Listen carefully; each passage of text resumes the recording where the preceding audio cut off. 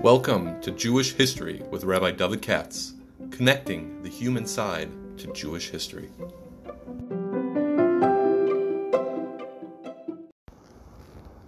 For sponsorship opportunities or to support this podcast, please visit our donate page at www.support.rabbidavidkatz.com. Hi, it's Wednesday morning, and let's see if we can do the Haftarah. I want to try to also do one this week on Lag B'Omer. Today's podcast is being, the Haftarah one, is being sponsored by the Harbors, by Ben Harbor, originally from Baltimore and now in Beit Shemesh, he told me. Married to go around the corner. Very grateful for this. He said he went to law school with my son. But Benjamin Harbor, thanks a lot, from Beit Shemesh. It's getting hot in Baltimore, but I don't think it's as hot as it is in Beit Shemesh. This week's Haftarah is Yecheskel. I think it's one of the more boring ones, unless you get into it, and then it's the opposite. A lot of these Haftarahs have this problem because, generally speaking, they're fragmented. You only have a piece. For the purposes of those who put together the Haftarah, it was just to be a reading in the synagogue, to replicate in some degree the subject of the Parsha of the week. And so, just if the Hamonam hears, as you do in this week, about Kohanim, in Emor you have about rules of Kohanim, that he can marry, he can't marry, and that sort of thing. So in this Haftarah, it's a part of Yecheskel, which is a very obscure and difficult book to read, and one of the more obscure and difficult. So same thing you have about Kohanim and the rules and regulations and all that. However, if you read it in context, in other words, you read, not that you would, but that's the point of this podcast. If you take the trouble to read the whole parsha, we started. It's called Perek for Mem Dalet, and it's like starting pasuk. Tes Vav or something like that. In other words, it's a piece of a bigger prophecy, and even though the chapters are Christian and all the rest of it, but here it's thematic, and so my point is, if you would have an idea what's flying, at the very least, you have to start at the beginning of Perek Mem Dalet. So you go to Shul, the Shabbos, and pull out a book of Yecheskel with you, if you care to know the Haftarah at all. And you'll at least have to start at Mem Dalet, and honestly, you have to start at Mem. I don't mean that to be funny, I'm serious. And what I mean is, and at that level, it's actually a fascinating Haftarah. That's not boring. And a very controversial one in Jewish history. Perhaps I've spoken about before, that when they canonized the Bible, when they decided what goes in and what goes out, let's call it the Anshe Hagdolah, to simplify. So when the Anshe Hagdolah decided what goes in and what goes out, now the Chumash is already in, but everything else is up for grabs. So they're the ones who decided what goes in and what goes out. They canonized the Bible. They edited it. They did all that stuff. What we have is after it's gone through their meat grinder. Now, there were many books, had to have been, they were excluded. After all, there were a lot of Nevi'im running around once upon a time. Kiflaim ki yotzim Mitzrayim, if you take that literally, like the Gemara says in Megillah. But a very small number got into the final cut, that they're part of the Bible, the Old Testament. Now, we know, because the Gemara tells us in different places, that there were some that were controversial, but they got in anyway. That's why we know, because they made the final cut. But they were controversial. Bikshu Lignos. Bikshu Lignos is Sefer Koheles. Bikshu Lignos is Sefer, Shir Shirim and so forth. So, there are 5 books, I've mentioned it before, that were controversial and made the cut. The others that were controversial and did not make the cut, the Chazal succeeded in suppressing their memory. We don't know what they are. So, Yecheskel is one of them, one of the 5. And it's always been a little hard for most people to understand, because if you tell me Shir Shirim was controversial, no, it's like X-rated. If you tell me Koheles is controversial, it's sort of apikoursish. Okay, I get it, the philosophical side. If you tell me the book of Esther was controversial, well, it says she was afraid of anti-Semitism, or the Chazal were Kina Atma Resvein Umas. All right, I get it. That's 3. Then you have the book of Job. All right, I get it. He raises questions about why does God do bad things to good people? And Job was a good person, Eov, even though all the attempts are made to make him a bad person. But the pasuk says he was a good person. And so, let's put it this way. The Kasha is better than the Teretz in the book. So I hear that it was controversial. But what's wrong with Yechezkel? Ezekiel is one of those prophets who gives a lot of musar. What's your issue? You understand? It's a little strange. Well, Navis can be strange. What's the issue? And it turns out, our Haftorah today was the controversial part. Essentially. Okay? Essentially. Now, I'll get back to that shortly. If you know anything at all about Yechezkel, you know that at one point in chapter 40, he's taken a virtual reality tour. Okay? Virtual reality tour. So what do I mean? Yechezkel is a Navi. He was originally born in Israel, in Yerushalayim, and those places. He was carried off into captivity of Babylonia, round 1. Because remember, there are 2 exiles, round 1 and round 2, 10 years apart. It's called Gos Yechaniah and Gos Tzidkiyahu. Remember, it says by Mordechai,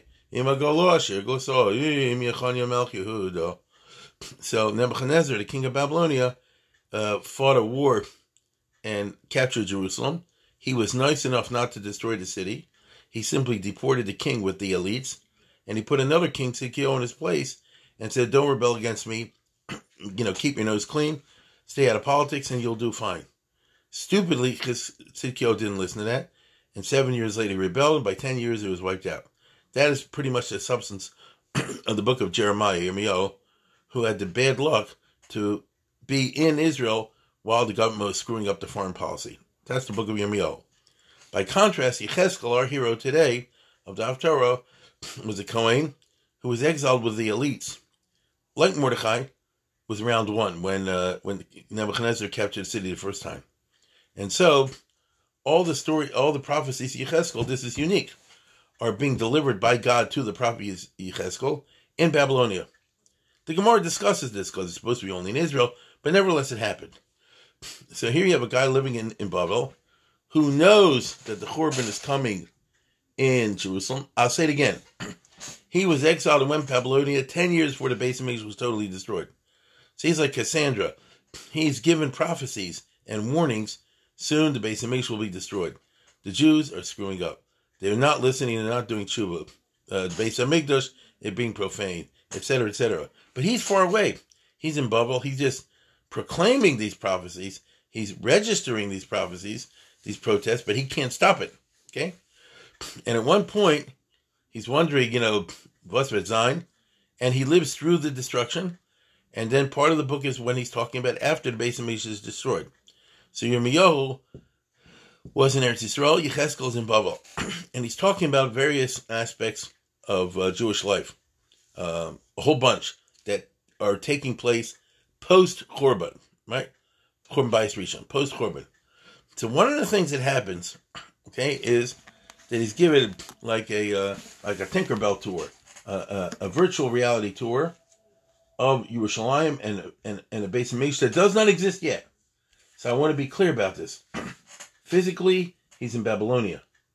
But mentally, prophetically, he's being taken somewhere else. So here's the part with prophecy.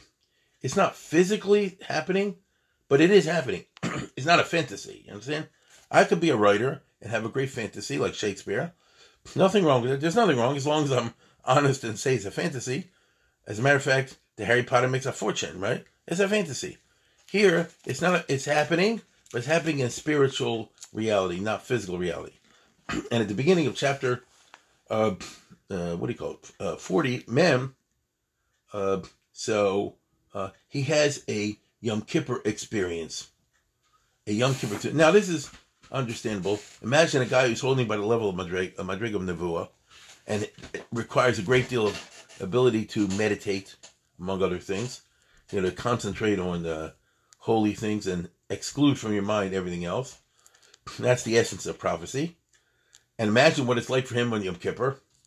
And imagine what it's like for him on Yom Kippur when the Beis Hamikdash is destroyed and the Jewish people are in suffering and in exile. And he says, I'm reading from the beginning of chapter 40, because this is the background for the Haftorah today.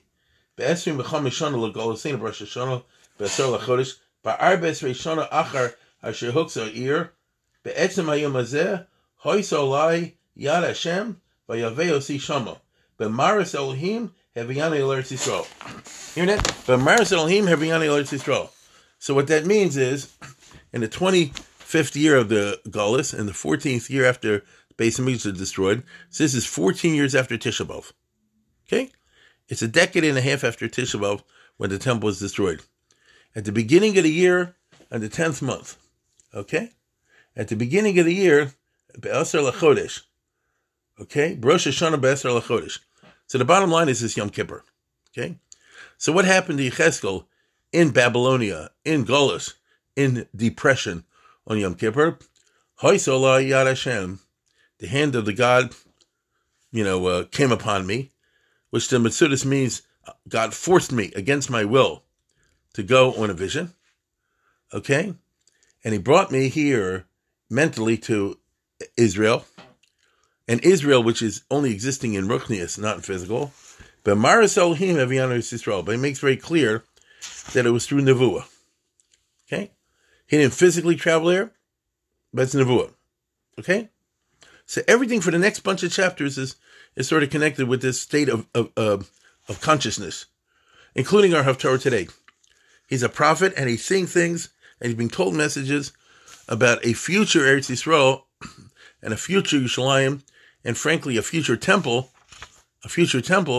which he's then going to describe. This is what you call the third temple.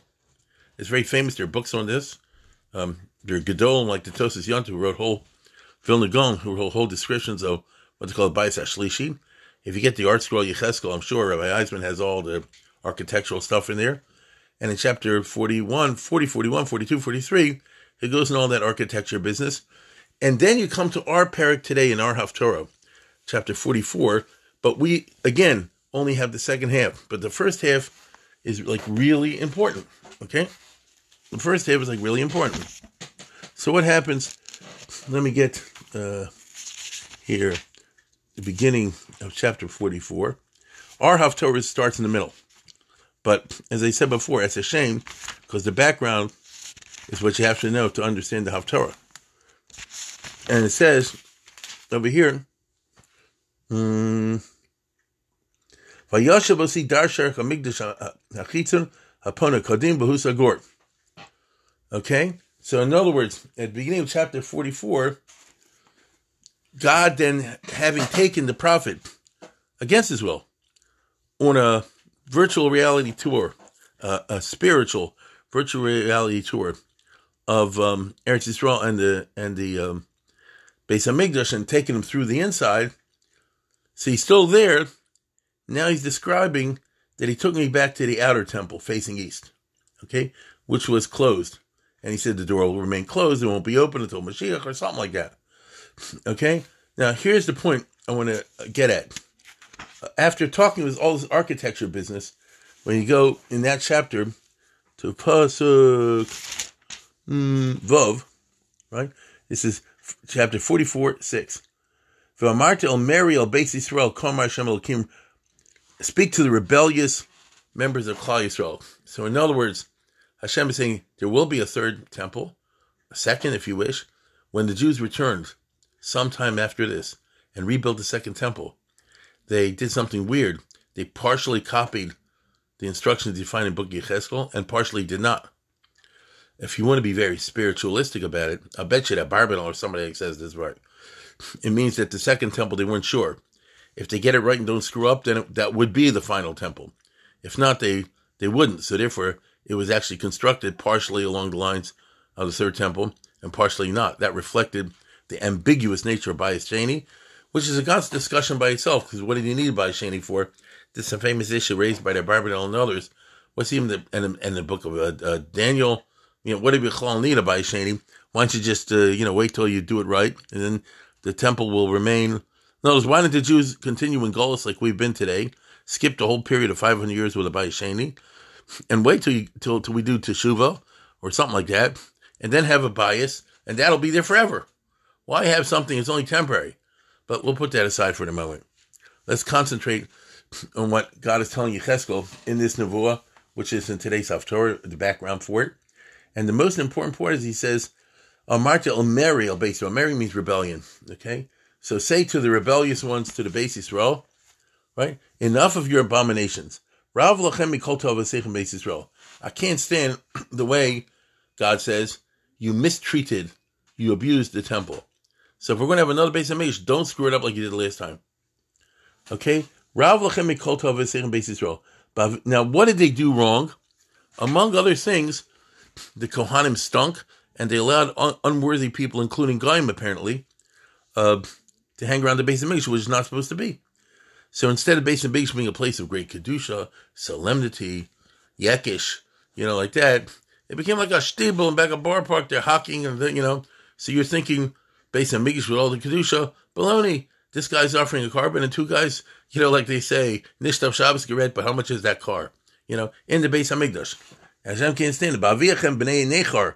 You brought in b'nei nechar, arlei leiv, for arlei basar, lias b'mikdashi, l'chal as basi. You brought in people who are uncircumcised of heart, as well as of flesh. Notice, Goyim, plus bad Jews. If you're a bad Jew, you're Arel Leiv. Get it? Arel Basar would be somebody's not Jewish.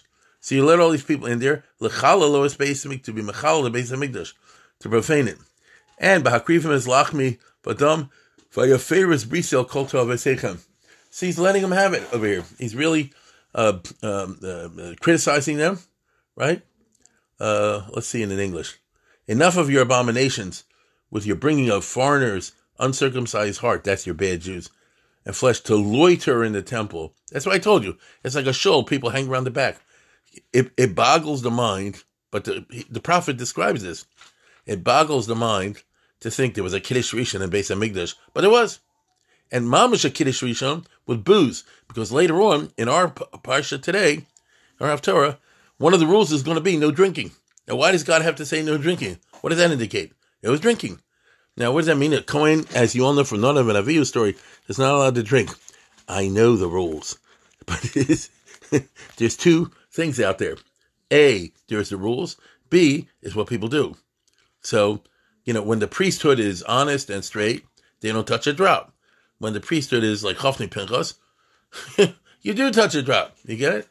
So this is what was happening at the time the Bayis Rishon was destroyed. And therefore the Navi is saying like this, God is telling me, I don't want this anymore. Right? Amartel Beis Hameri, Rav lachem mitov v'seichem. I don't want this again. And so again, when you bring in of foreigners, uncircumcised hearts and flesh, to loiter in the temple, profane the house, with offering the bread, fat, and blood, to violate the bris with all your abominations, okay? For lo shmartem mishmeres kachi, you're not like we say today. You're not treating the shul with the proper derech eretz. Except here, you're talking about the Beis Hamikdash. But the sim l'shomri mishmartem migdash elechem. Right? You point to yourselves whenever you choose to be keepers of the house. Now, I'm telling you, I don't want this. Okay, I don't want this. Kol ben nechar, aral leiv, aral basar, lo yavo migdashi. L'chol ben nechar, chol besoch b'nei Yisrael. I don't want any bad Jews. I don't want any drunks. I don't want any loiterers. I don't want any hawkers. I don't want people hanging around Beis Hamikdash in the back with the cell phone on and all that stuff. And also, I'm not finished, the Navi says. And I repeat, this is just immediately preceding our Haftorah. That's why I'm taking the trouble to read this. And he says, Kim alavim asher rochem milai, and I don't want these lousy Levies either. Okay? These no good Levies. Asher rochem milai, besos Yisrael, asher tomei lachar gil lehem v'nosavonam. These Levies are supposed to be the frummies. Instead, they worship idols and follow all their averas. Only from guys should do it, okay? But I don't want these Levies, okay? I don't want the people who before them worship idols and were like a stumbling block for Klal Yisrael, okay?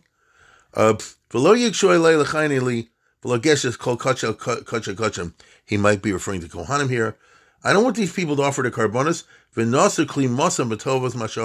Let them bear their own shame. Don't have to bring their shameful behavior into the precincts of the Beis Hamikdash. I don't want these guys. So God is saying, when the Beis Hamikdash will be finally rebuilt, especially the way he wants, with the bias that he showed Yecheskel, the ideal temple, which will turn out to be the third one, we hope. It could have been the second, but it turned out to be the third. When it is the ideal temple, then there's certain types of Kohanim I do not want. Right? And they're the bums and the lousy ones and this and that and the other. They are Kohanim. Right? The B'nai Levi, they are Kohanim. They are Leviim. Hereditarily, like I mentioned the other day when I did the podcast on Parshas Emor, they are a hereditary elite. They do have the blood. After all, the frummest guy in the world who's not a Kohen can't do the Avodah. It is a hereditary elite. But a hereditary elite in and of itself doesn't give you anything. You have to be the right type, the frum person. Right?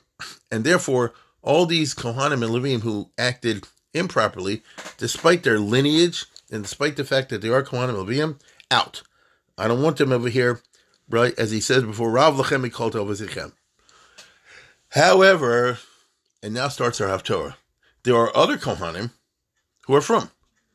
To them, I'm addressing, and I'm saying these will be the people who will serve in the third temple. HaKohanim Alvim B'nei Tzadok Asher Shomros Mishmeres Mikdashi B'Sas B'nei Yisrael Malai. The Kohanim Alvim, the B'nei Tzadok, that was the from ones. Asher Shomros Mishmeres Mikdashi B'Sas B'nei Yisrael Malai. They stayed from when the others went off the derech. Now, as they proved themselves, hey Maya Karvel Sharseni, they're the ones I want to serve in the third temple. Hey Maya Vol Mikdashi. They were the ones who will. See, you understand? If you just read, as people do, just the Haftorah itself is a boring. If you see the dramatic difference between the preceding clause and this one, where he talks about the bad Kohanim on the one hand, and he curses them out, and then he says, Kohanim Levim, these are the from ones, then you see it's already dramatic. They're the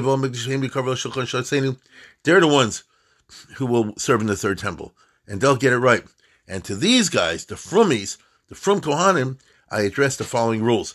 Then he gives all these rules for psukim about how they should walk in and go through this door and not that door, and so on and so forth, right? They enter the inner court, and he has this whole shtick where they have to wear big lovan, you know what I mean? Linen vestments, and there was no wool and all the rest of it. Now, what is that? What is that? As a Kohen Gadol wears that on Yom Kippur. Here we start to have the problem.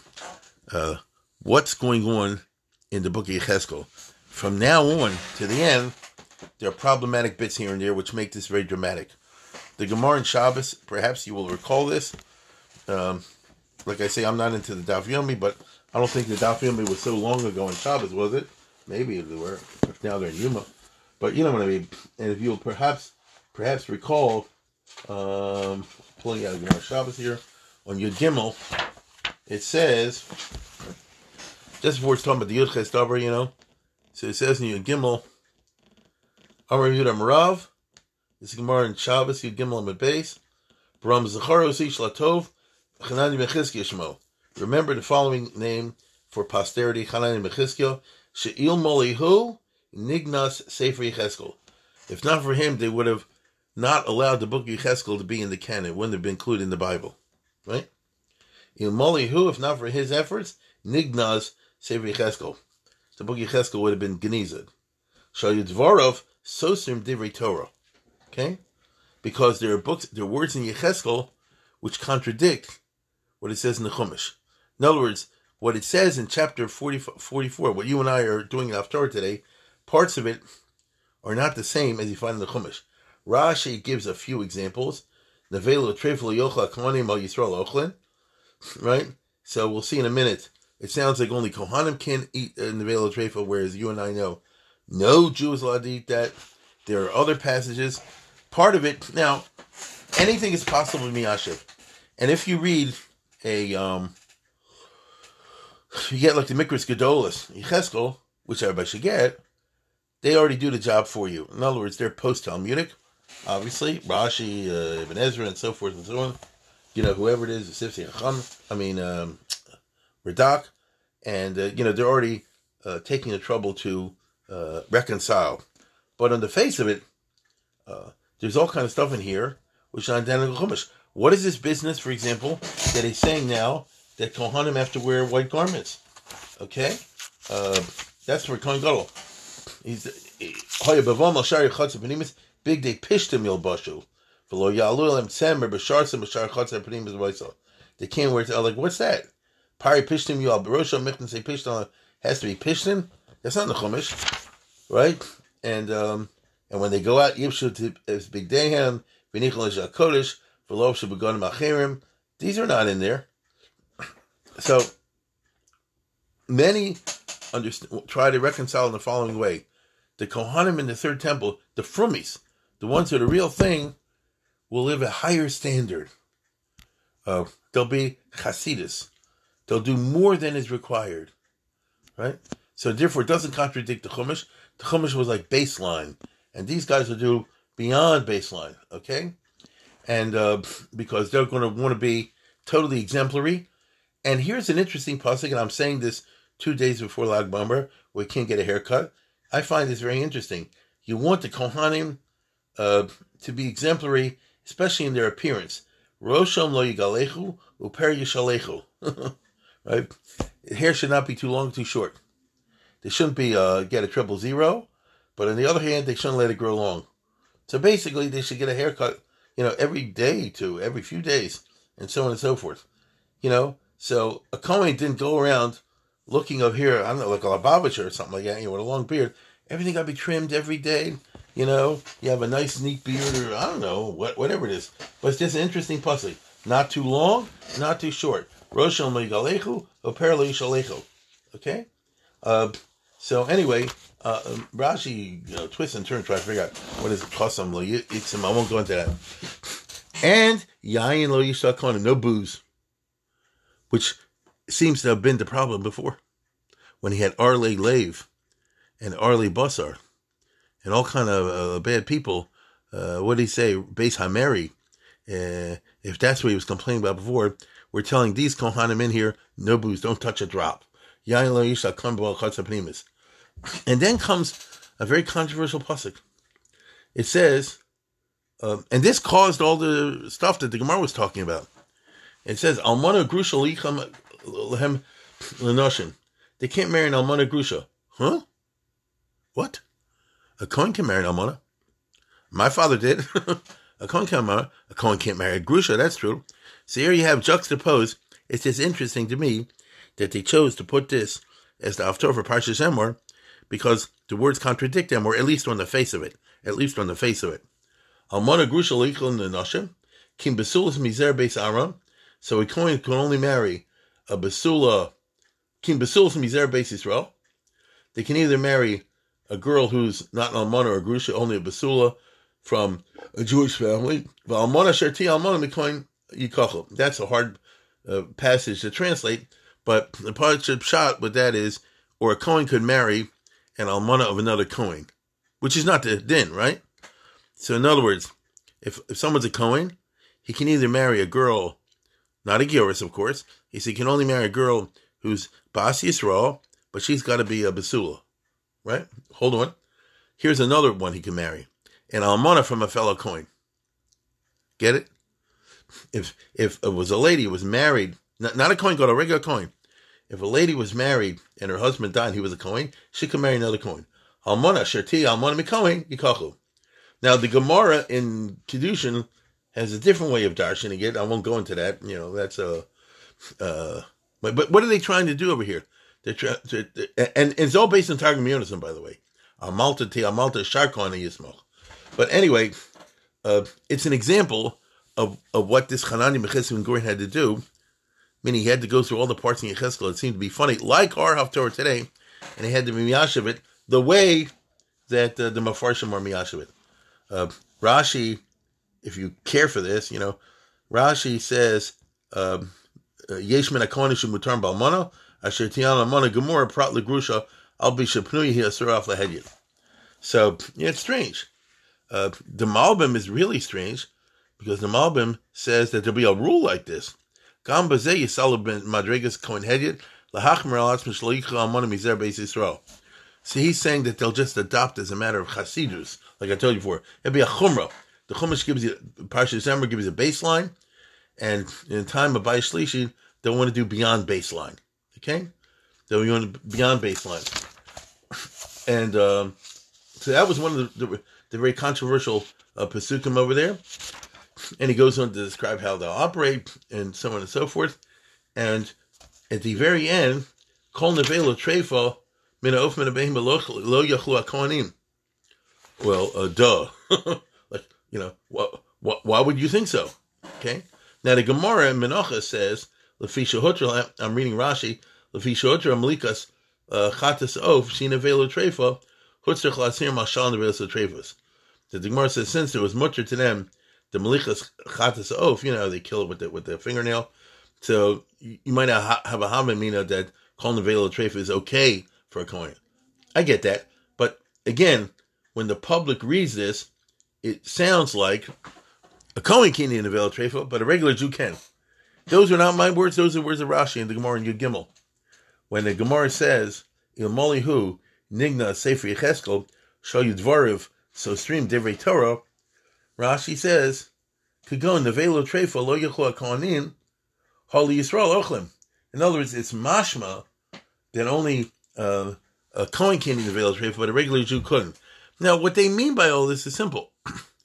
We can understand how to be miyashiv things. But if the public reads it, the public is going to misunderstand this, and they'll come to the wrong conclusions.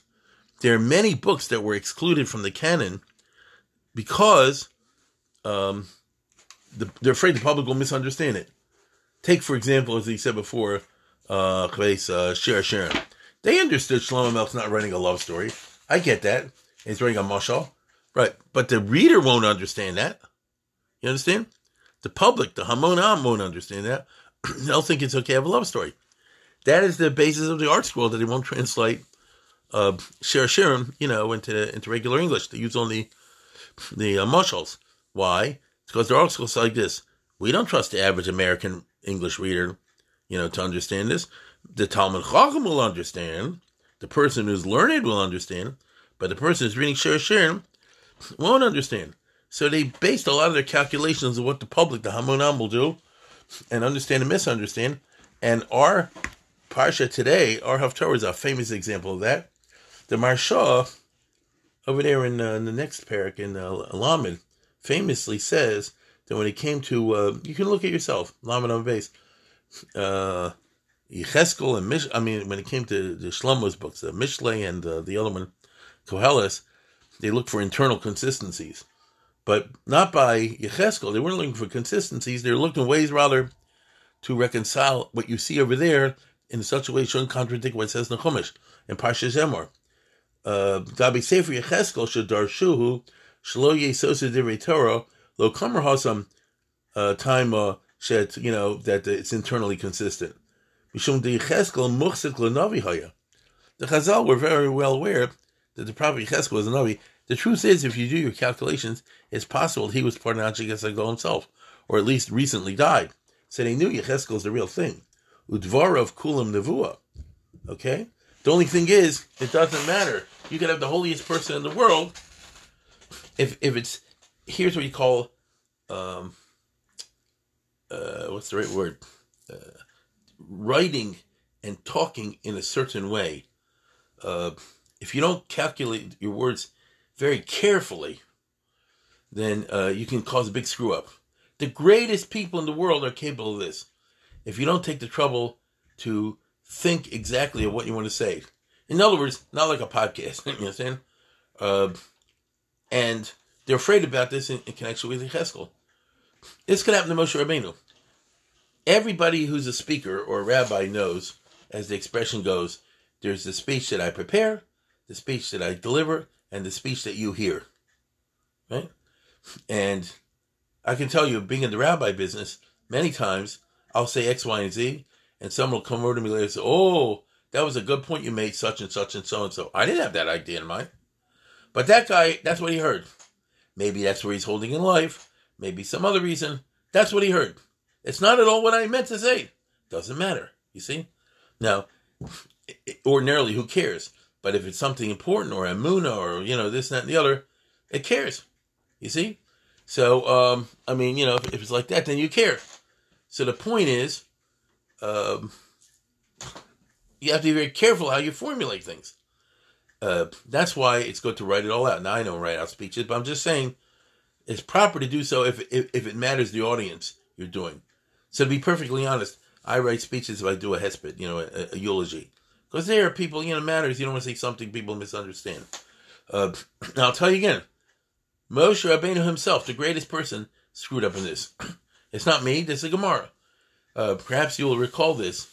His grandson was a priest by the idols, by Pesel Micha, correct?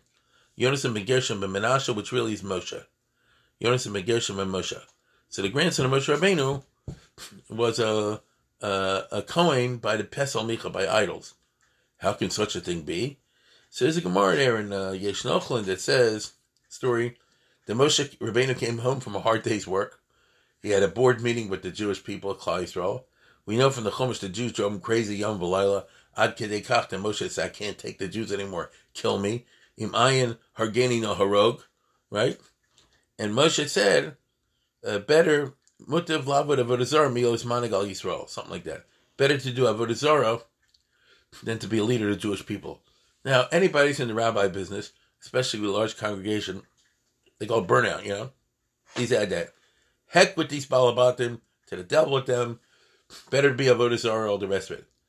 This grandson heard the grandfather, this is all from the Gemara, grandfather say, better do Avodah Zarah than be a manig on Klal Yisrael. And he said, it's better to worship idols. Better do Avodah Zarah. And therefore, later on in life, when he needed Parnasa, he became a priest by the idols. Even though he's a grandson of Moshe Rabbeinu, who's Mr. Anti-Idol, but it could happen. That's the story. The Gemara says what Moshe really meant to say was like this. Better to do Avodah Zarah, strange work, notice uncongenial work, than be manig and Klal Yisrael. So the guy said, I want to go in the rabbi business because I don't want to be a garbage collector. It's not who I am. No, better be a garbage collector than be a rabbi. That's what Moshe Rabbeinu meant. Do work which Avodah Zarah. He didn't mean idols. He meant literally Avodah, the type of work which is Zarah. Look, some people are cut out to be CPAs, and other people cut out to be nurses. So for a nurse to be a CPA would drive her crazy. For a CPA to be a nurse, it goes sick at the sight of blood. You understand? Okay? Some are meant to be teachers and some are not. Some are meant to be businessmen and some are not. Okay? So there's what you call avoda, which is congenial to you, which is a natural. Those are the lucky people in life. If their particular type of work in which they're engaged, their profession or whatever it is, their parnasa, is something that they're good at, they feel comfortable in. And Nebuch, there are other people, the circumstances of life are such that they end up, having to do other things which are not congenial to them. There's a million people in the yeshiva world that are dreaming they'll be a magashir. It didn't work out like that. Now they get a job with the government or something like that. It's avodah zarah, but they do what they got to do because they got to pay bills and they're responsible people, have support a family. But it's avodah zarah. So my point is like this. This was not a speech Moshe Rabbeinu was giving. This is his venting when he came home. But look how he meant one thing and the grandson heard the other way. And look at the consequences that he became a priest by the idols. And this Pesel Micha was there for 500 years. You see what I'm saying? So you have to have this in mind. If you're at Anshe Agdola and you're deciding what goes in, what goes out, it doesn't matter solely what the author had in mind. Obviously, if Yechezkel the Navi and he says a Kohen and a Amon and this and that and the other, he doesn't mean it to contradict what it says in Parshas Emor, right? But if it will be taken that way, then you have to watch out the consequences. When the Navi says at the end of our Haftorah, Kol Nevelo Treifa, Mina Of Mina Behema Lo Yiluchu HaKohanim, he doesn't mean only the Kohanim can eat Nevelo Treifa. Obviously, he didn't mean that. He's a Navi. But it could sound like it. Let me rephrase. It could sound like that. And I know exactly the type of Balbas. He'll say, oh, the rabbi only said a Kohen can't eat it. You get it? The guy's looking for Heter. You just said a Kohen can't eat it. And so our Haftorah, therefore, ends up being interesting and strange in that regard because he has all these instructions for what the Kohanim should do. And it's kind of repetitious of what you find in Parshas Emor. But the background is the one in which it says that the priests have messed up, they've screwed up. And there are a lot of Arlei Lev and Arlei Basar. And therefore it's necessary to give a repeat of the rules so that when the Beis Hamikdash is rebuilt, which he obviously hoped would be soon, these Kohanim would stay on the straight and narrow path. So we end up having, as I said before, a Haftarah, which if you just look at it on the base of it, there's like rules and regulations, all the rest of it. But if you understand it, it's actually very dramatic, emotional, against the background of what had been frustrating, which was had been a Beis Hamikdash, but the Kohanim had not acted properly. The Levim had not acted properly. It's not enough to say Sheyabana Beis Hamikdash Me'er Yameinu. So what? If the Beis Hamikdash came back tomorrow, are the Jewish people, honestly, are the Jewish people holding that are ready for Beis Hamikdash, or will we start to have trouble? You get it? Who'd be in charge? And is the Klal Yisrael ready, to have a Beis Hamikdash? Even though we say it all the time in davening, are we willing to act in the right way? Or Taka would it end up with a Kiddush Rishon? It sounds funny, but it's actually not funny. At least let me put it this way. That is the point of the Haftarah today. With that, I wish you the Shabbos. I thank once again Ben Harper and the Harper family that's in Beit Shemesh for the sponsorship. We're trying to move week by week.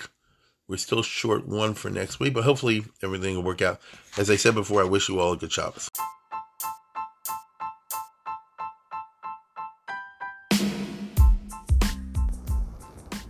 For sponsorship opportunities or to support this podcast, please visit our donate page at www.support.rabbidavidkatz.com.